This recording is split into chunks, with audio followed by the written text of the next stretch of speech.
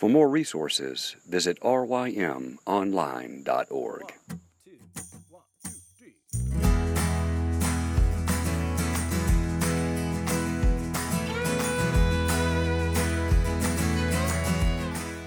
The Local Youth Worker is a daily podcast that's centered on 5 questions each week.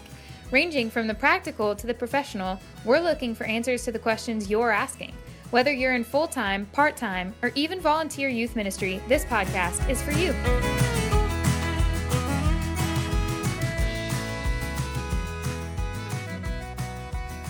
All right, everybody, welcome back. We're talking to JonPaul Watson.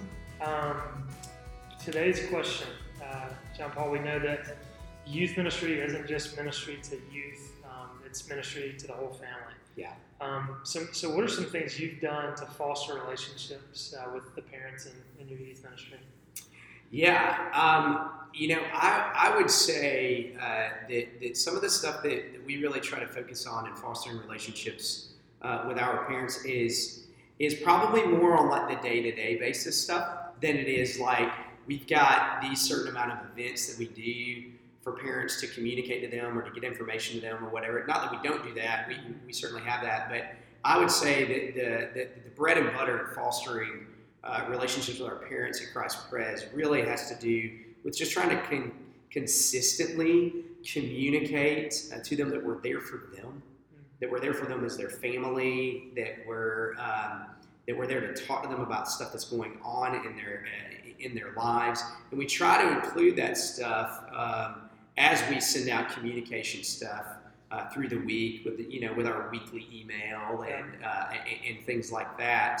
But it really boils down to conversations that you have in the hallway on Sunday between worship and Sunday school kind of stuff, and having those conversations and trying to be relational with our parents as well too, not just their children. And so just try to encourage that and foster that. And there's so much that you learn through that as well too about what you're doing as well that is really genuinely meant for the most part to just try and help you.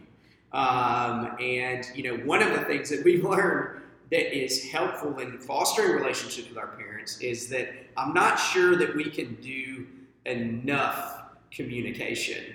And I'm sure every youth pastor feels that way. But that's been one of the things that my parents have helped communicate to me is that, getting a calendar out.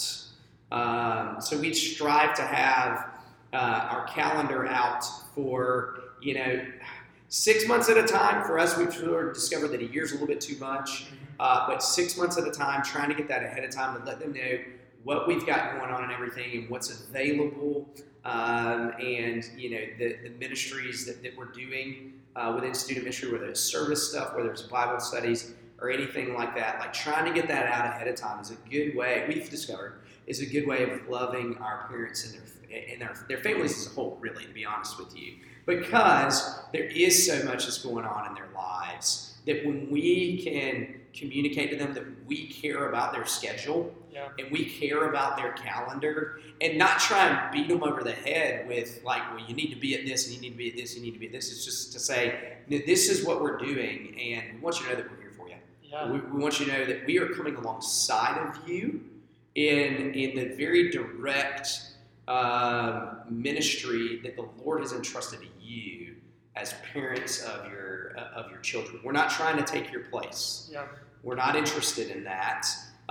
We don't think that's what God's calling us to do. We feel like God's calling us to come alongside you in what you're doing, which is what He's always done with the church. Absolutely, and I think you're hitting on two things there that are important when you're talking about communication.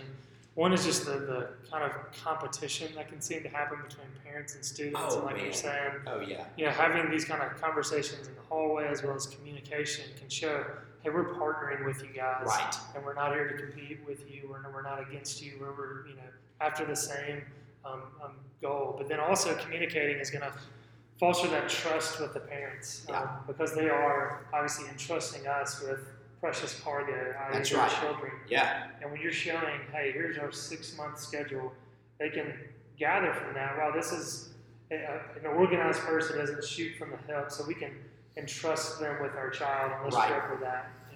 Yeah, so significant. And this might be something that's kind of highly contextual where I'm at. I don't know because I don't know where everybody else is at. But the context that I'm in is that the idea of Sunday school is something that has mostly been done away with where I'm at, and that actually ends up being a big part of what we do as a church is Christian education, and we find people and parents who long for that. Who really, really, really want that, and so we've, and we feel convicted that that's something we should do as well too. So along those same lines of like scheduling and getting things out there, one of the things that we've worked really hard to do, it takes time to do this, but is to come up with a curriculum for what 7 years in our student ministry. These are the things that we hope to cover, that we're going to strive to cover for your children as they are being educated in their Christian faith, and striving to get that and to get something down on paper and to show them the things that we feel like are important, how we're going to address those things, where the avenues that we're going to address those things, and to sort of get that in a page. Into their hands is another way that we're really trying to love to love them well. Because I can't tell you how many parents have come to me when I've given that to them, explained that to them, and just been like, man, really, thank you so much for doing this. We really appreciate that we can see what you guys are trying to do big picture. Yeah. It's been a really, really big encouragement to me. And again, this isn't one of those things that's one of my ideas, not at all. But that's been a big thing for us as well too. Yeah. And so just to clarify, you were saying the idea of Sunday school has been dismissed in your church, and so you're saying, from programmatically speaking or whatever, y'all don't. Not necessarily in our church, but in our context, in the other churches where we're at. Gotcha. So it ends up being something that people who end up coming through the doors of our church and visiting our church, one of the things they love about our church more than anything else is we still have Sunday school. Wow. I know. But they do. They love the Christian education aspect of what we do. Yeah, like you're saying, just to be able to set out the scope and sequence before, parents, this is what we plan to cover, in the 6-7 year span, whatever it is for your church context. Yeah, that again just shows, we're not a ministry that's shooting from the hip. We really want to steward these gifts well, these souls that we've been, charged with for, responsibility. And that's good. Yeah. Anything else you want to add to that? Nah. All right. Thanks, JonPaul. Yeah, you bet.